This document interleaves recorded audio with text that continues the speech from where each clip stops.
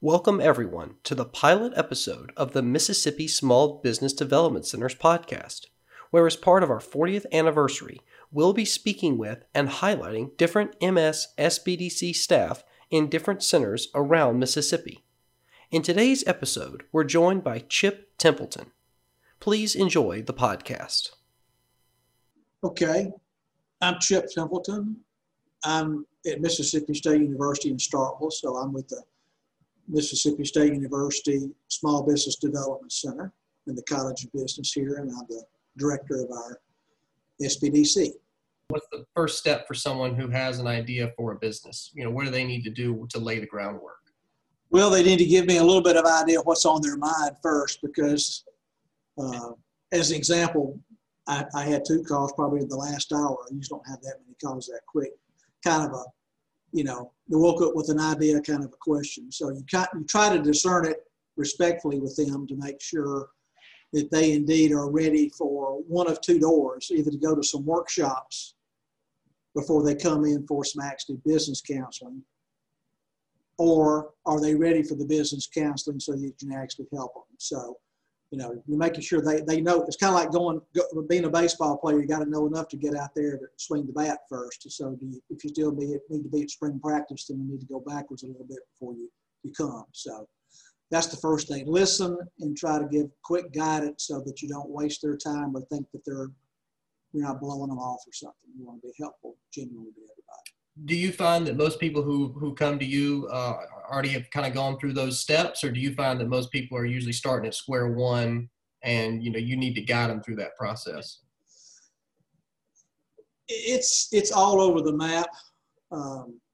Most of the time they're somewhat prepared for business counseling, probably sooner rather than later.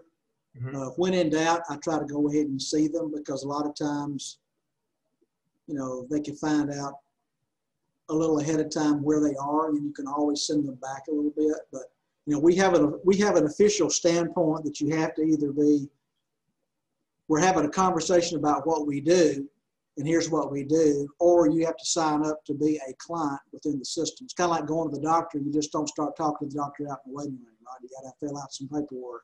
So we make sure there's a black and white issue of you're a client, or you want to be a client, or here's what you need to do before you become a client, so that we go through the process. And so we try to meet them where they are.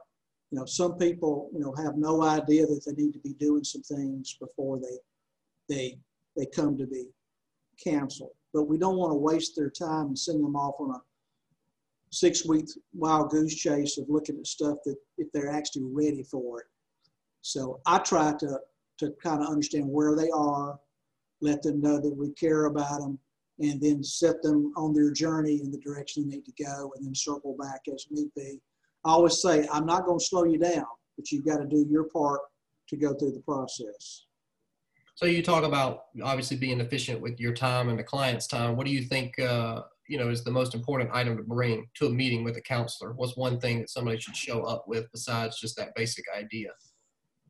Well, of course, the first time that you meet with them, you don't know what they need and they don't know what they need. But as you establish that, we give them some homework or things that they ought to do, that they don't have to do them, or if they try to do them and they give them the best effort. We're not there grading papers. We're trying to see them along on their journey.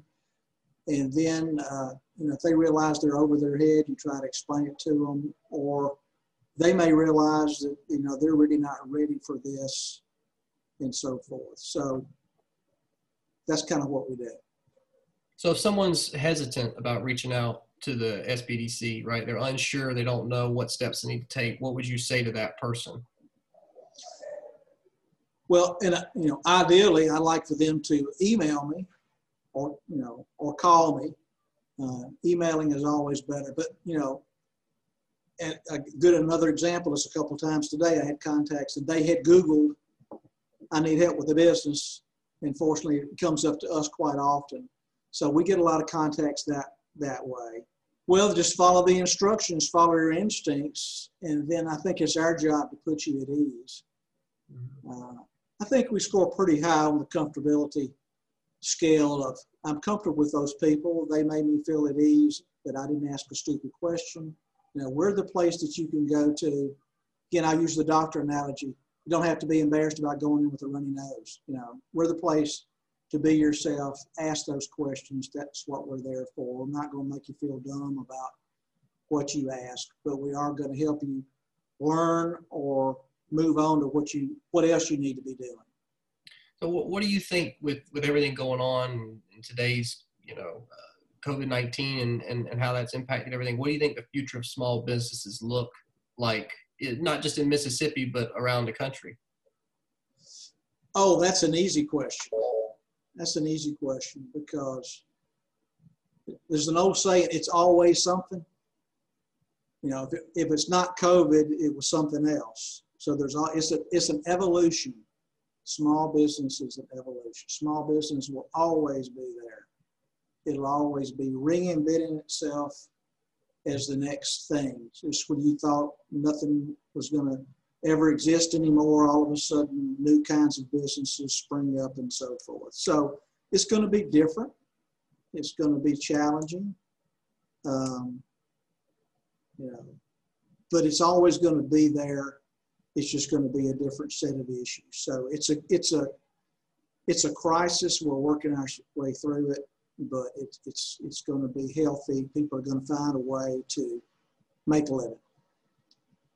Well, again, you said it's always something, right? What's a client story you've got that kind of illustrates that always something mindset? Oh my goodness. Oh my goodness, you put me on the spot. I'm sure there's a treasure trove. I can think of a million things. Maybe if one will float to my head in just a second.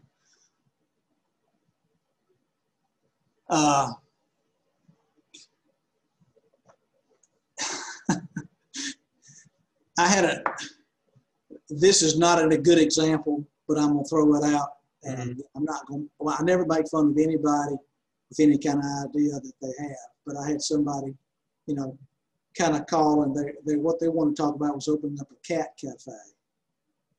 Now, I didn't think Amazon.com was a good idea the first few times I heard it. So you never know, what can come around. So I'm still waiting for the cat cafe. Maybe somebody will follow up with that and want to do something. I asked a couple of people if they'd ever heard of such a thing, and they said, yeah, they have those in Japan and other places. So I don't know whether it's a good idea or not, but you hear all kinds of things. Here in our office, we serve a 10-county region, and, we helped about 400 businesses here in our office. And so we see just about any kind of business you can think of that comes through here, from really large businesses, with a lot of employees to the person that just woke up with an idea. So try to treat them all the same. If I think of another story as we talk, I'll come up. I'll mention it if it seems appropriate, but I can't think of a story right quick that jumps to mind. Well, what's your favorite thing about working at the SBDC? I mean, you mentioned earlier you like, helping people, kind of guide them along the way and getting them set up for success. If there was one thing you had to pinpoint about, working at the SBDC, what's that favorite thing? Well, I like being part of a team that really cares. And the Small Business Development Center team really is that. We really do care about what we do. We take a lot of pride in what we do. Because, seeing someone go from point A to point B is measurable, and which you see that you're helping someone. You see, how many businesses that you helped start in a particular year, how much money they were able to bring into their business with funds of their own or through investors or getting a loan at the bank, or you helping them see, this is something they really don't need to do. So success is always by not what they did do, but sometimes what they decided not to do. That's can actually be even more powerful, because you can lose your whole life savings or your reputation or everything on some idea you didn't think through all the way. So I like to see the fact that we're going from point A to point B in a measurable way, and it's helping people. You know, it's always a good feeling when you're helping someone. And that's what we do. And it's a lot of fun to do that. And I think, you know, I have a lot of people that tell me, you know, you sure sound like you really enjoy what you're doing. And it's because we're helping someone. Well, to kind of wrap this discussion up, what's one thing, you know, you in all your years now doing this, what's one thing you'd say is key when it comes to opening a business and then staying in business? Okay. Well, I didn't answer your question about how long I've been here. I think the phone rang about that time. I've been doing this about 4.5 years here at Mississippi State with the Small Business Development Center. But I've also spent all my adult life basically being in business for myself. And so, you know, when you say that you've been in a pretty successful business for 30 years, more or less, that kind of goes into your question, you know, how about being in business is sustaining? You know, it's not a contest as to how long you can stay in business. It's very difficult to go into business and to make sure you thought through everything. You know, planning. I always say entrepreneurs is kind of two ends of the spectrum. You got the planners who plan so much they can't ever take action. And then you got the opposite of that, the people that are, I don't need to plan. I know what I'm doing. I know this is a good idea. So somewhere there's a happy medium that each person needs to decide for themselves, is that I have prepared myself, and then you go try to do it. And if you're lucky enough to finish 1 year, 2 years, 3 years, you just see how far that you can go with it. And then for whatever reason that you go out of business, you know, it's not always a crash and burn situation. You know, my businesses, I just decided it was time to go another direction, to kind of tap it down to a nice, safe zone and move on to the next thing and be out of risk. The term being at risk is something that's always out there, the risk reward of being in business. So, you know, the longevity thing, you can't plan for that. All you can do is just see if you're making money, having fun doing it. I guarantee you, I don't care how much you're passionate about, if you're not making money with it, you won't like it for very long because you'll eventually run out of money. So it's just something you just take it, you know, one day at a time, 1 year at a time, and see how fate leads you. You know, sometimes it's the darkest before the dawn. Sometimes your worst year is right before your best year, and all that. You have to learn how to control yourself. You know, being an entrepreneur is different from being a manager. You've got to control all these things to make sure it all fits just right to keep going forward, even at times of adversity. All right. Well, I'll give you one final crack at your best story. Have you thought of anyone in particular that sticks out to you? Not really, and I'm very embarrassed that I didn't, because I'm usually full of stories. I guess I'm trying to think too hard about too many, but there's got to be. I'm sure as soon as we hang up, one will come to me with a great story. But it sure is fun when you've helped someone go through the process of getting their loan, working with the banker, you know, working with them over several months process, and